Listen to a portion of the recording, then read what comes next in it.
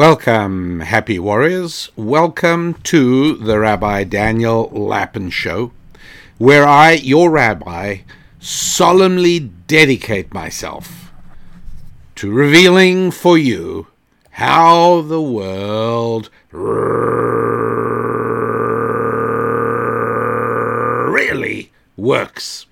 Thanks for being part of the show, and thank you so much for remembering the credo of the happy warrior, the type of listener for whom this show is designed. The happy warrior is somebody who recognizes that regardless of the turbulence that might be swirling around the foundations of your being, turbulence of a political kind, turbulence of military, turbulence of economic. There are all kinds of macro problems that are doing their best, if we can ascribe living motivations to inanimate organisms. They're doing their best to disrupt you from your mission. There are viruses, and I'm speaking about intellectual viruses just as much as biological viruses, and all of them are trying to prevent you from taking care of business. They're trying to prevent you remaining focused on the things that you have to stay connected to. Because regardless of how desperately and deeply you desire to join the bigger fight, you can only do so effectively from a solid foundation, and the solid foundation is indeed your 5 F's. Your family, your finances, your faith, your friendships, and your fitness. If you're not going to take care of those things first, then you're not much use to the army over there. And so let's carry on with the show as I start off by telling you what is the really only hard thing about doing the show for you every week. People occasionally ask me, how do you manage to do it? And the answer is that the feedback from all of you, the emails I get from you all, and you do that at my website, by the way, at rabbidaniellapin.com, rabbidaniellapin.com, and About Us is the tab, and you'll be able to contact us. I get to read them. That sort of feedback I find enormously encouraging. As I've said in the past, I greatly prefer the medium of podcasting to terrestrial radio as I used to do it, and the only drawback is that with terrestrial radio, the phone-ins gave you some feedback, so there was interaction. And over here, I've become accustomed to survive on the time delay of the interaction. So right now, I'm speaking, and because I read a bunch of your emails this morning, and I read some last night, and I read some 2 days ago, my soul is filled with an awareness of you there listening, and that makes today's job ever so much easier. And so thank you very much indeed for keeping me going in that way. So that's not the hard part. When people sometimes say, so, what's the hardest part of doing this regular weekly podcast? I'll tell you what it is. First of all, let me just explain that this is not a show where I'm telling you what to do. Right? In no way is that part of what this is about. At no point am I saying to you what you should be doing. I'm not giving you directions in any way whatsoever. And all I'm doing is what? All I'm doing is providing you with a glimpse into what the 19th century German philosophers used to call a Weltanschauung. A Weltanschauung. Literally, it means a worldview, and that's a pretty good translation. I'm giving you a glimpse into a very specific worldview. Now, what is a worldview? A worldview is a format of the world through your eyes that pretty much explains everything that you encounter in the world, or at least that's what a worldview should do. And what those German philosophers were trying to do, and anybody who has a worldview, is you like it to explain things. And the truth is that each and every one of us can become disoriented and even alienated when we feel we don't get what's going on.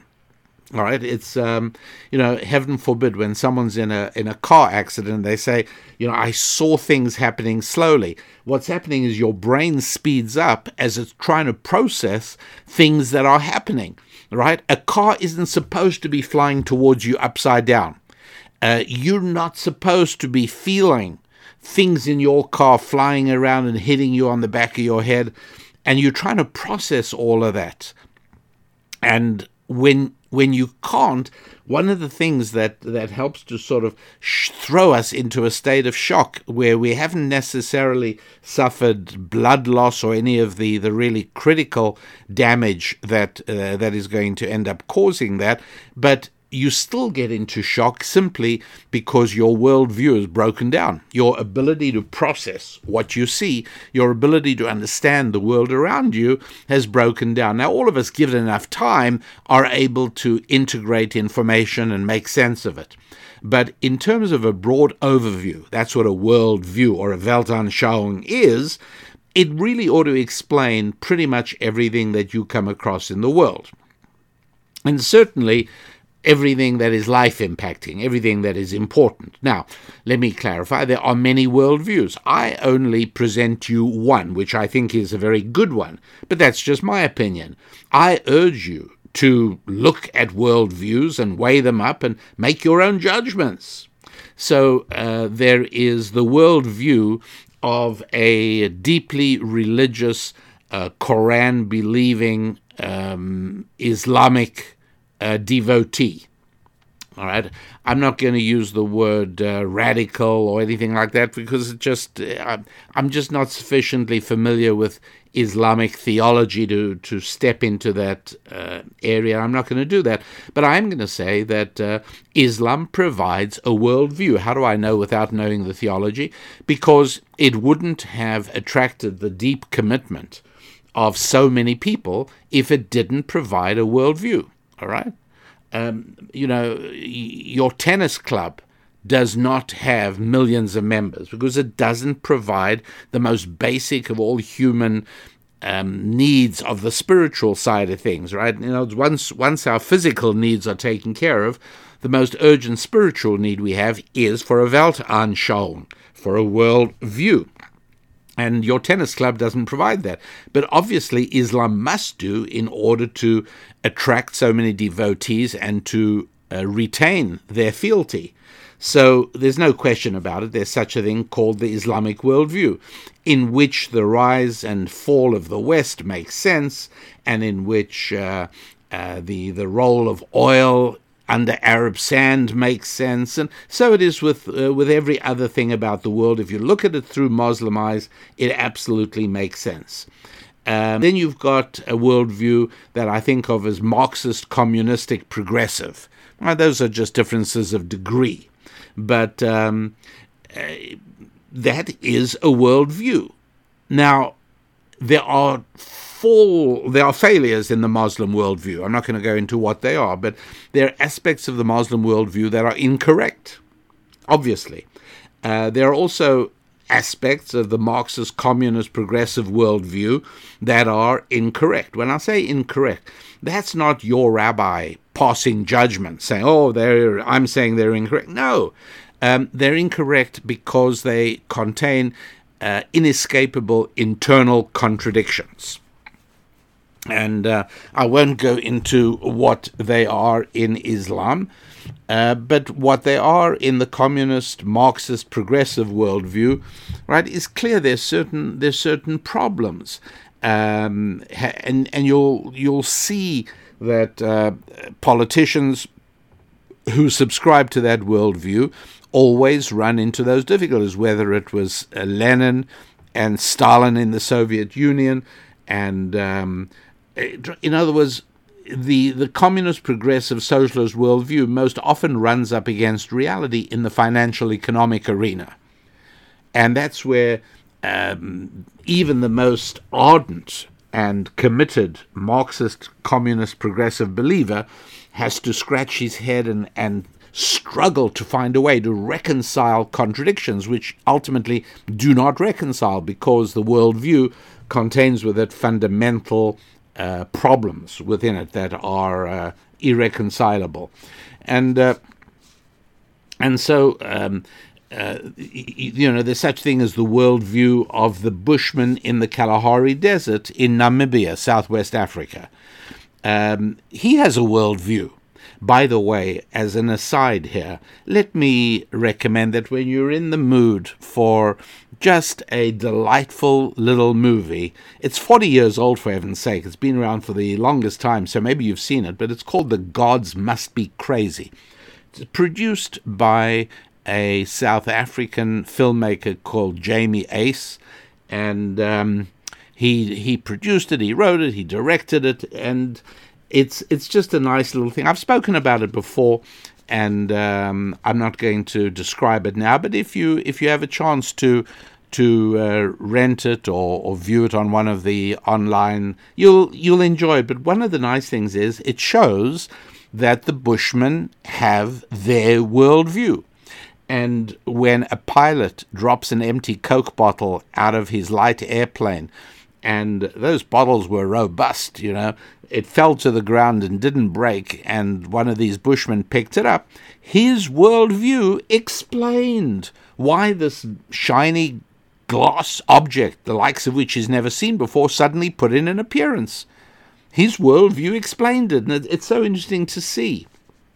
By the way, one of the things that I find entertaining is that from time to time, when there are movies I find interesting, I want to find out what the Marxist, progressive, communist worldview says about those movies. And one of the easy ways of doing it is just to read the New York Times the New York Times movie review, and there you get it, no problem. Well, what they said about The Gods Must Be, they said a whole lot, but the thing I'll just catch now is the film is patronizing towards Bushmen. What does this even mean, right? Patronizing, what does that mean? I truly don't know what the critique of patronizing means in the context of that movie, but I presume that what the movie does, and it very clearly does do this, is contrast Western culture and Bushman culture, or, if you like, contrast Western worldview with the Bushman worldview. And it goes without saying that a Western worldview is more correctly replicative of reality than a Bushman worldview is. But apparently saying that is patronizing. Now, what a word like that is even doing in a movie review, I find absolutely fascinating. But anyway, there it is. Intent on pursuing that line of thinking, by the way, I did see that cultural anthropologists have condemned the movie, and then I thought I should probably also just mention a cultural anthropologist. Okay, please don't for a moment let anybody try and persuade you that a cultural anthropologist is a scientist. It isn't. It isn't at all. Cultural anthropology is pure politics, and today the field has been twisted into just another arm, a propaganda arm for the communist, Marxist, progressive worldview. I've spoken in the past about a very great cultural anthropologist of the first part of the 20th century called Joseph Daniel Unwin, U-N-W-I-N, Unwin. And one of the best proofs that the field has been co-opted to become the propaganda arm of the Marxist, progressive, communist worldview project is that they have cancelled Joseph Daniel Unwin. So you can go into the university today, you'll be hard pushed to find his books in the anthropology library on most universities just because they don't like what he had to say. I've spoken about him in previous podcasts, and one of the main things they don't like about him is that he points out that of the 5,000 extant cultures in the world, and he really did study them, that's what he devoted his life to, the only requirement for a culture to succeed and become a civilization is monogamous marriage. Well, needless to say, that is not terribly popular. So, anyways, science means that you can show anybody the reality. If I want to show that 3 + 2 = 5, I don't care if you're a bushman from Namibia or you're a Mongol from the Asian steppes. It doesn't matter. As long as we have a common language, we can sit down and look at 3 pebbles and then add 2 pebbles, and we'll both agree that there are 5 pebbles at the end. If we don't, we'll just make sure that we are both relying on the base 10 numbering system, and that you're not on the base 7 and I'm on the base 10. But when we've clarified that we're on the same numbering system, that is then a provable statement. So this is mathematics, it's science, it's easy. I can prove that ice is colder than fire, right? Or if we don't have agreed upon words to describe those sensations, we can simply say, all right, let's put our hands close to the fire. The sensation we feel is woggly, and now let's put our hands on ice, and the sensation we feel is wiggly. And so wiggly and woggly are at opposite ends of the temperature scale, and so it goes. These are things that people will agree on. But I assure you that there's nothing in the field of cultural anthropology that we all agree on. And that's one of the reasons we know it's simply not a science at all. And if there is no comprehensive framework of reality, in other words, a worldview, then it's very difficult for there to be humor.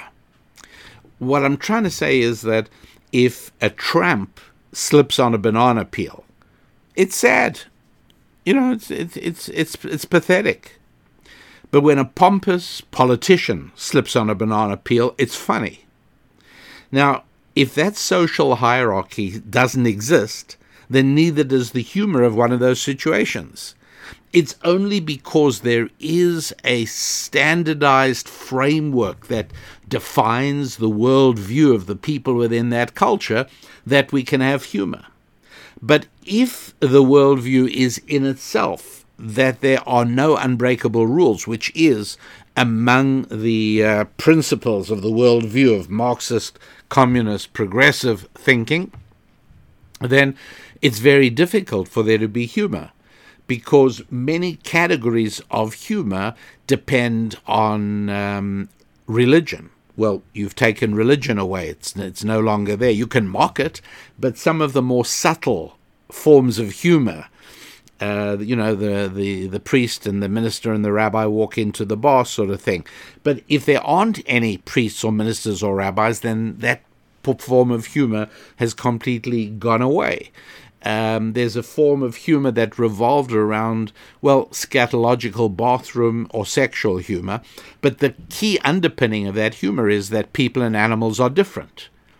But once the left has established that people and animals are just different points on the spectrum of existence on the planet, then that area of humor falls away.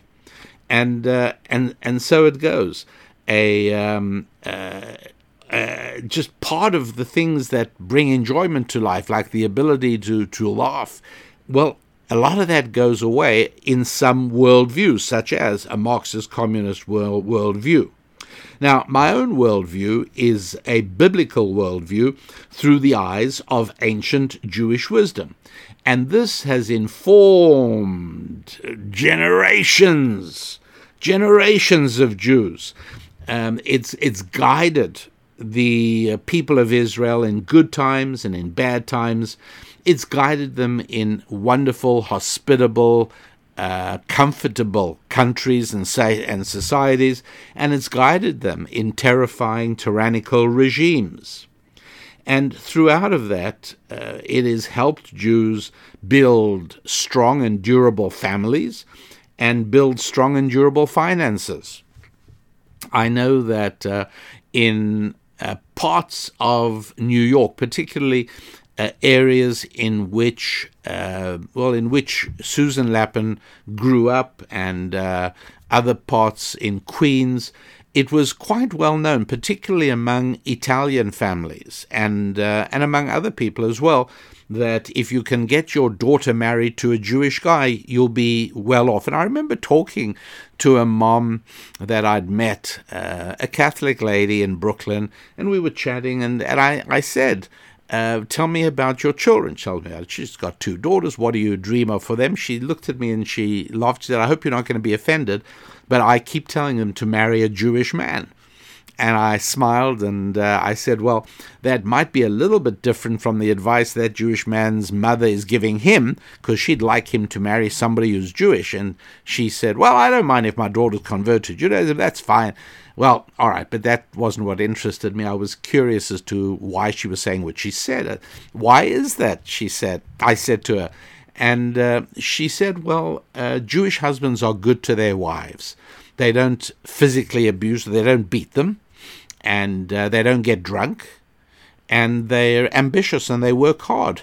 And so she says, why wouldn't I want my daughter to have a husband like that?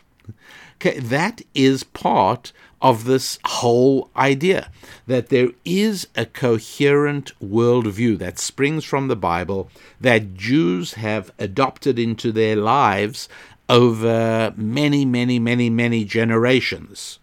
And that particular worldview is the one I share on this show. It's not, as I say, I'm not debating anybody about it. This is what I share for those who are interested. Here it is. I'm ready to lay it out. I answer questions online. I provide elaboration. You can become a happy warrior.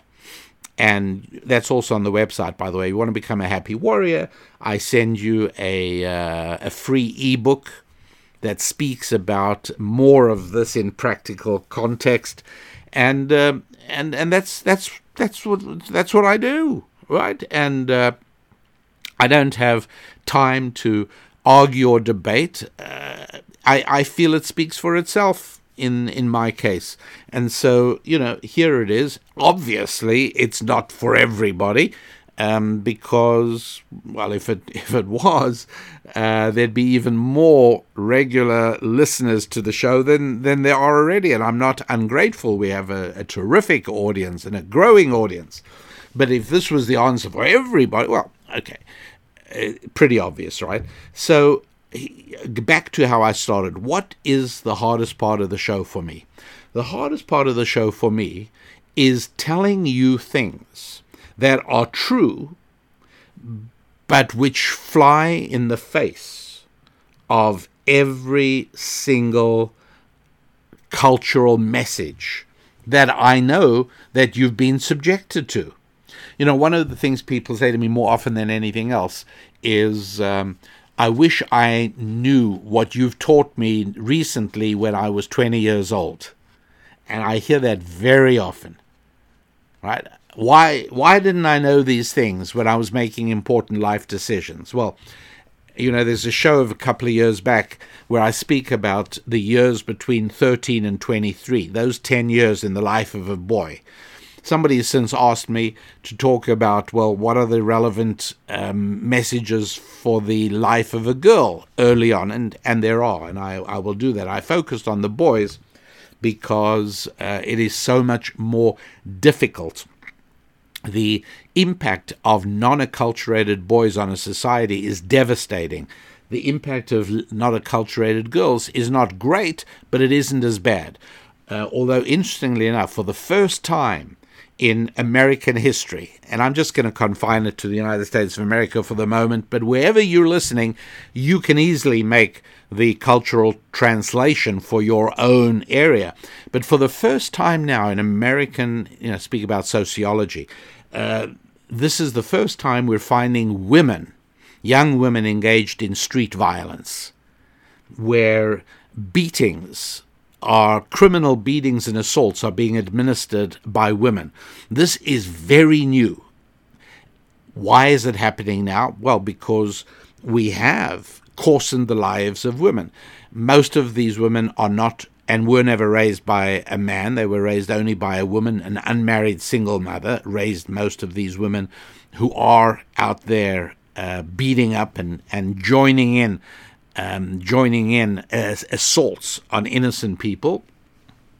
Right now, I see it happening a lot in the New York area to people of Asian descent, and this is the result. After you've got several generations of women raised by single moms, you've got several generations of women who've been told that taking the life of an unborn baby is not significant at all, and eventually the message does seep in, and you find out that you have created a generation of nightmarish young women. Very, very problematic for a society. Now, it takes quite a while for that damage to develop. The damage to a society by unacculturated men happens far more visibly and far more rapidly. And so, obviously, for many years already now, we have seen that how much damage is being wreaked on the streets of society by young males who did not get a proper 10 years between the ages of 13 and 23. So telling you things that are true, but are completely at odds with everything you've heard and everything you've been told, it's a problem because most of us are disposed to believe authority. Again, the world becomes a very uncertain and perhaps even frightening place if we believe that even authority is unreliable, which at the moment increasingly large numbers of people in the United States of America are beginning to believe that authority is unreliable. The authorities. That phrase is found very often in European newspapers. The body was left until the authorities could arrive, things like that. You're starting to see it more in the United States as well. But to some extent, and I think there's some credibility to this, and that is that the authorities are all very much on board the COVID train. And I think part of that is because it helps to restore the power of authority.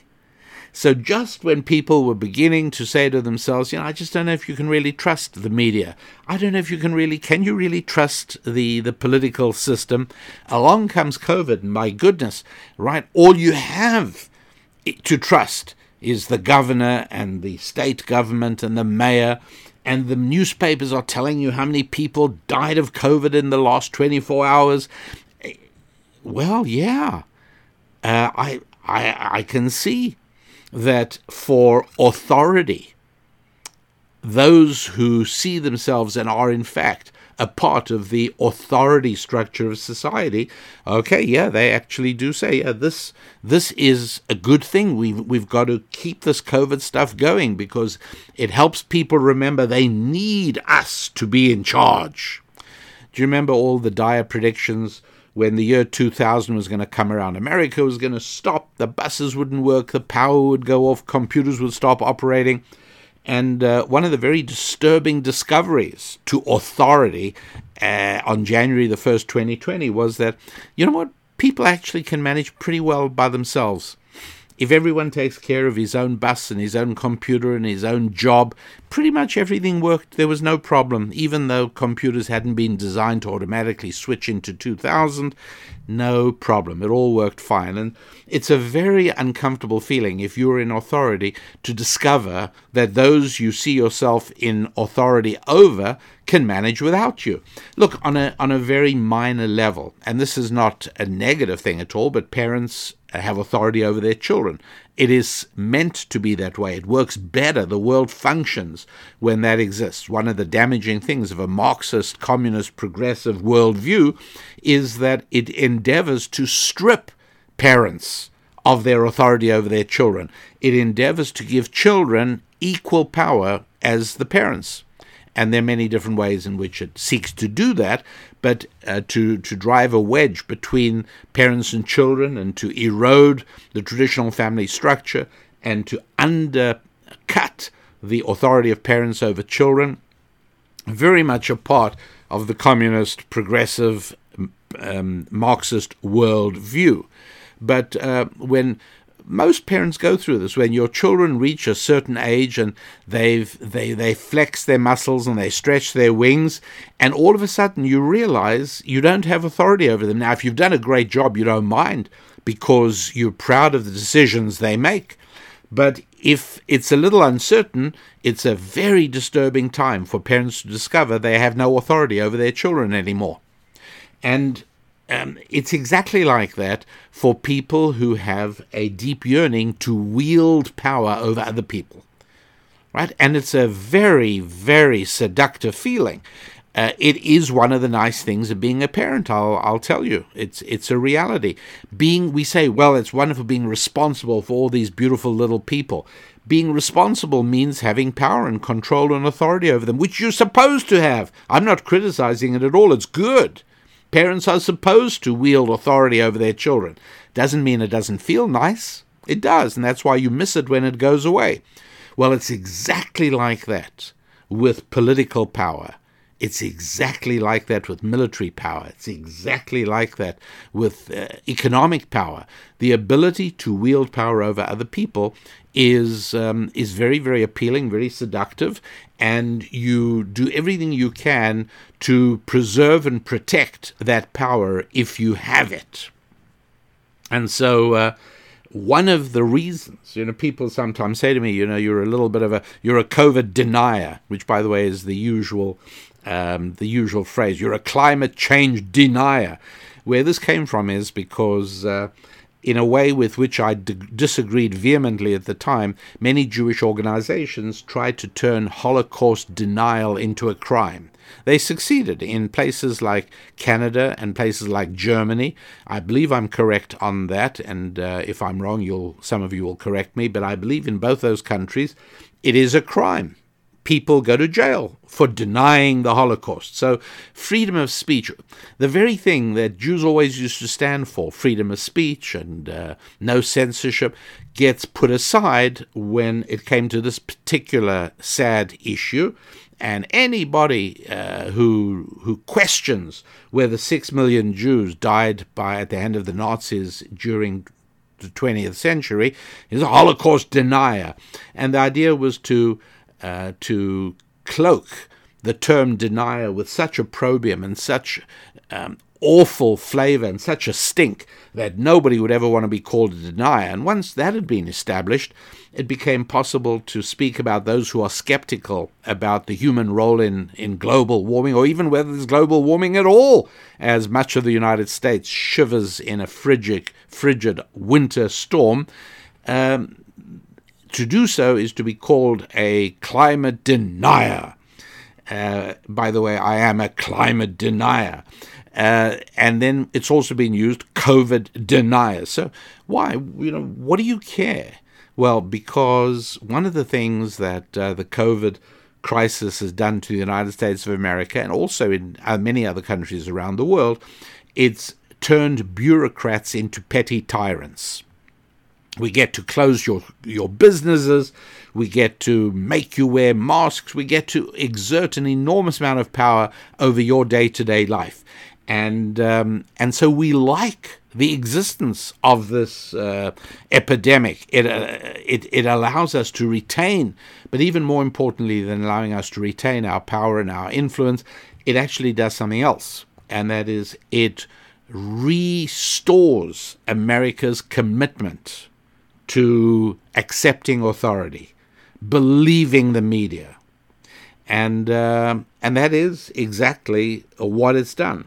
It's really important to be aware of this. That once you've heard something, once something has got into your soul, you tend to believe it. Where there's smoke, there's fire, right? If they're talking about it, it must be true. That's what we're told. So let me tell you a really important principle from ancient Jewish wisdom, and it can be very effective and very useful for you, both in terms of raising your children, taking care of your business, your interactions with other people. Let me tell it to you. Here's the rule. When you allow information to penetrate into you, it is there, never to be dislodged. That information that you allowed into you has helped shape you, and shape you it does, even if your conscious intent is to reject it. It's really important to know that. So you listen to something and you say, yeah, it's fine if I listen to this because I just don't believe it. So please know that little by little, a tiny bit at the time, it scrapes away at your skepticism. And if you believe something you know to be false and you hear it again and again and again, you start lessening your disbelief. I can't emphasize this strongly enough. Letting information into you has an impact even if your conscious mind intends to reject it.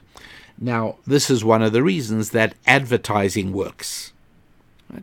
You see a picture of something. You weren't thinking of buying the thing. It wasn't in the back of your mind. You hadn't even thought of it. But it plants a seed. And advertising people know that, you don't get a lot of impact from just one advertisement. But if you can make that advertisement be seen by your prospect several times, each time it erodes the skepticism. Each time it takes away the doubt until finally you actually do get a significant number of the people who saw your ad to act on it. Because you cannot get rid of information that gets into you. It's always there. Not consciously, but it's there. Very much there. You might be interested in where this point, where it shows up in ancient Jewish wisdom. For those of you who aren't, you can skip ahead for 3 minutes or 2.5 minutes. But where it comes from is the second book of Samuel, chapter 16, verse 1. What's going on is, as you know, David is on his way to becoming king. The former king, King Saul, is trying to kill him, realizing, of course, that once David becomes king, that is the end of Saul and his line. Happens to be that David's best friend is Saul's son Jonathan. Saul's son Jonathan has a son called Mephibosheth, and Mephibosheth has a servant called Ziva. And in second book of Samuel, chapter 16, verse 1, David is trying to assemble his people and to build up his force, and he's asked for everyone who supports him to come and join him. And this guy Ziva shows up with all kinds of supplies, and David says, "Where's your master, Mephibosheth, the son of my good friend Jonathan?" And Ziva, this treacherous servant, lies and says that his boss, Mephibosheth, is really staying with King Saul. He's not coming with David. Nothing could have been less true. Mephibosheth was a cripple. He couldn't walk and move quickly, so he had sent Ziva along ahead to say, "Hey, David, I'm coming as quickly as I can, but meanwhile, here's my servant with the supplies." The treacherous servant hands over the supplies as if it's his own donation, and he says, "Yeah, Mephibosheth's not coming. He's joined Saul." David is extremely upset and says, "Fine. Well, when this fighting is over, you will take over all of Mephibosheth's empire, his estate. He's from the royal family. He's got property." And so which is exactly what Ziva was hoping for. And so David says, "When I become king and all this fighting is over, you will take over your former boss's estate." Okay. Chapter 19, verse 26. Finally, Mephibosheth shows up. "And here I am, my master David. I'm here to do everything I can to help you ascend the throne of Israel." And David is taken aback. He said, I wasn't expecting you. I was told that you had joined the other side. And Mephibosheth said, look, my servant was treacherous. He lied. He told you that I wasn't. It's not true. How could you even doubt me for a moment? Of course I'm with you as my father is with you. You know that. And King David said, yeah, tell you what, you and Ziva split your estate. You each get half. Isn't that incredible? David should have taken Ziva and executed him. And said to Mephibosheth, look, I gave an edict that your estate will go to Ziva. I'm executing him. He's dead. Your estate is yours. I'm sorry. I should never have doubted you. But he didn't do that. And we're talking about the great David. This is the guy that God chose to be the king of Israel. So he's not a nobody. Right? This is not you or me. This is a giant among people. A person of huge greatness. And even he was not able to get out of his being that information that he had been betrayed by Mephibosheth. He knows it's not true. He sees Mephibosheth there now with his own eyes. But he can't completely get out of his heart that initial feeling he got when the treacherous servant Ziva told him that Mephibosheth wasn't coming. And he can't change. This is such an important point. And it's a point which you will find useful. Be aware that everything that your children hear leaves a mark. Be aware that everything that you say to your spouse leaves a mark. It never actually ever completely goes away. A really important point. And above all, with yourself. Each of us has to be aware that we should guard what comes into our ears and into our eyes, because there is no erasing it. It then is a part of who we are. You know, people are often fond of saying, what you eat, right? Eat carefully, eat organic food. I don't believe in organic food. It costs more and usually isn't nearly as good as the other food, but that's just me. I'm an organic food denier. But people who are promoting organic food say, you are what you eat. All right, yes, and I don't deny that. You are. But I think that means that we ought to add a spiritual element to how we eat. And that's because there's a big difference between being filled and being fulfilled.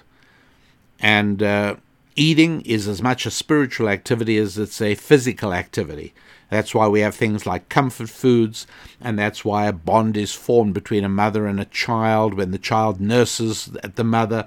And that is why we correctly identify many eating disorders as psychological, having to do with the soul at origin. Eating is a spiritual as much as it is physical. If eating was only about getting enough nutrition for your body, then you could just pop tablets.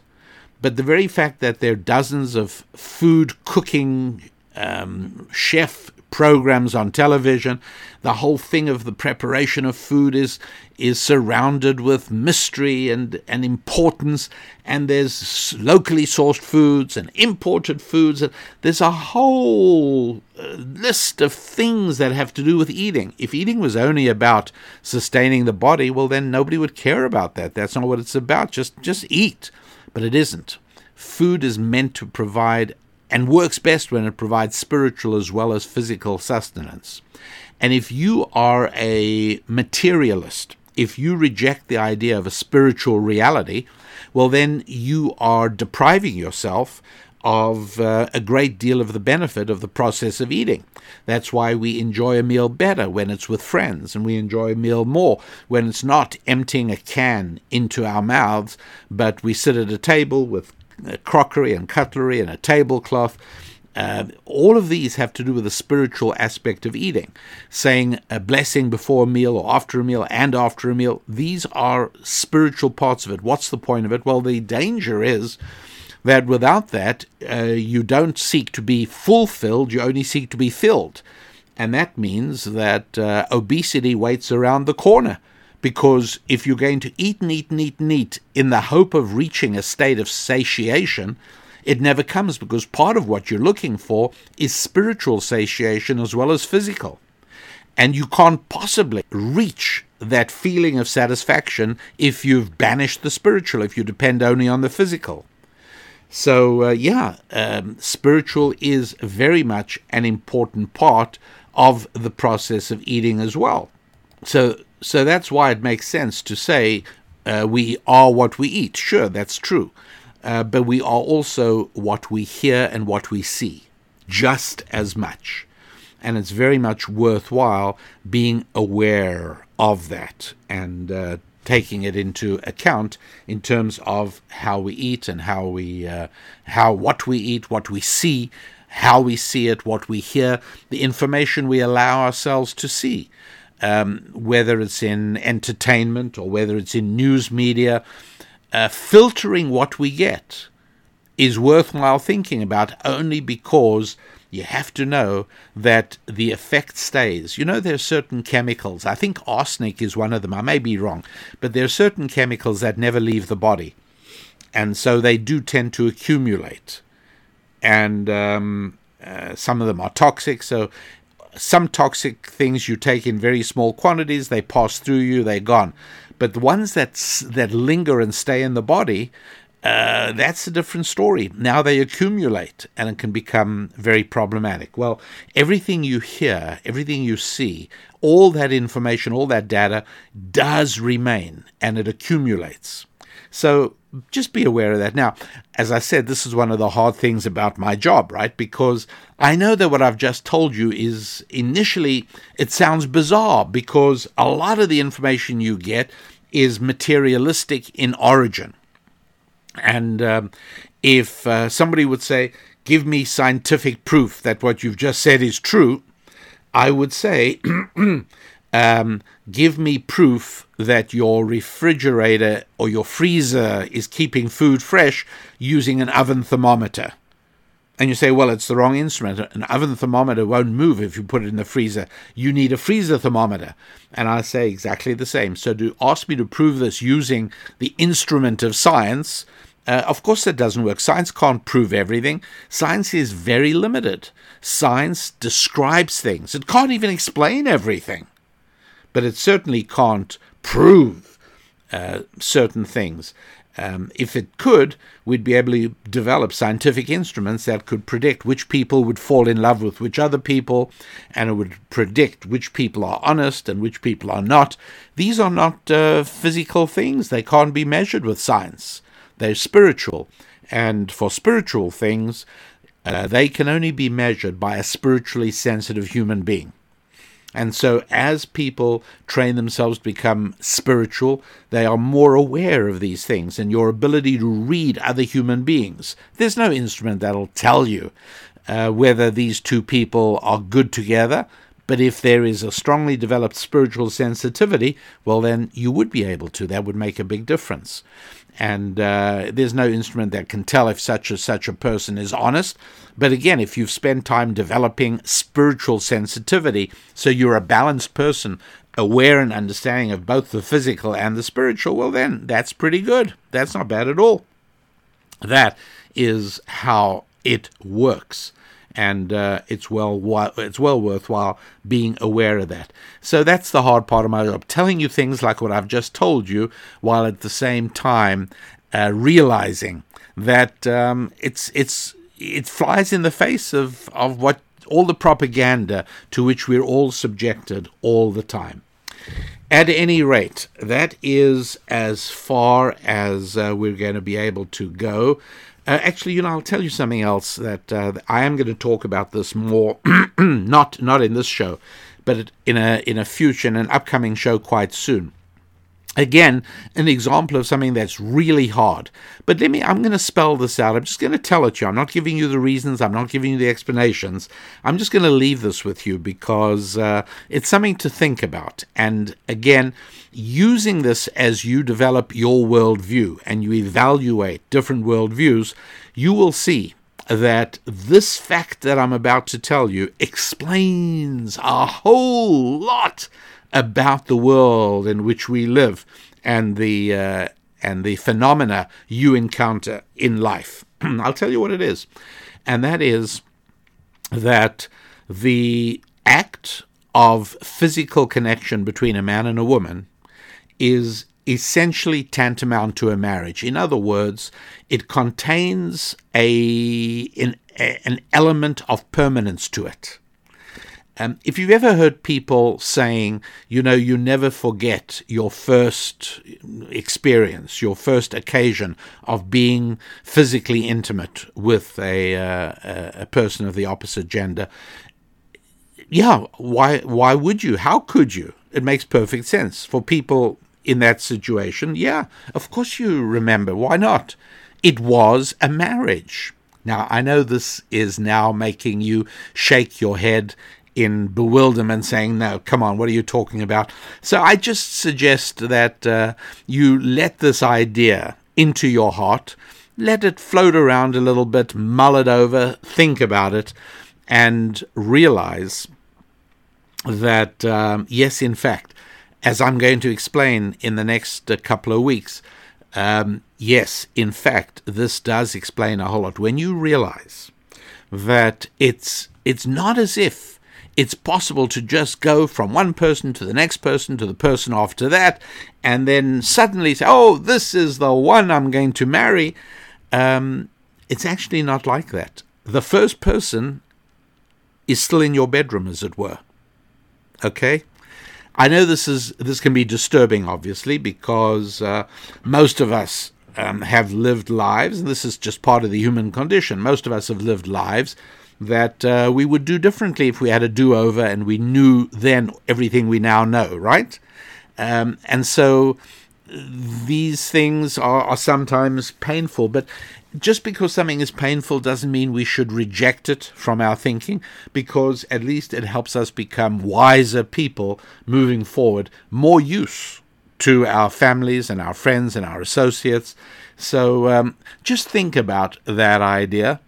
It's a powerful and shocking one, but think about it, and love to hear your reactions if and when you do be in touch by email at rabbidaniellapin.com, which is also where you can sign up to become a happy warrior.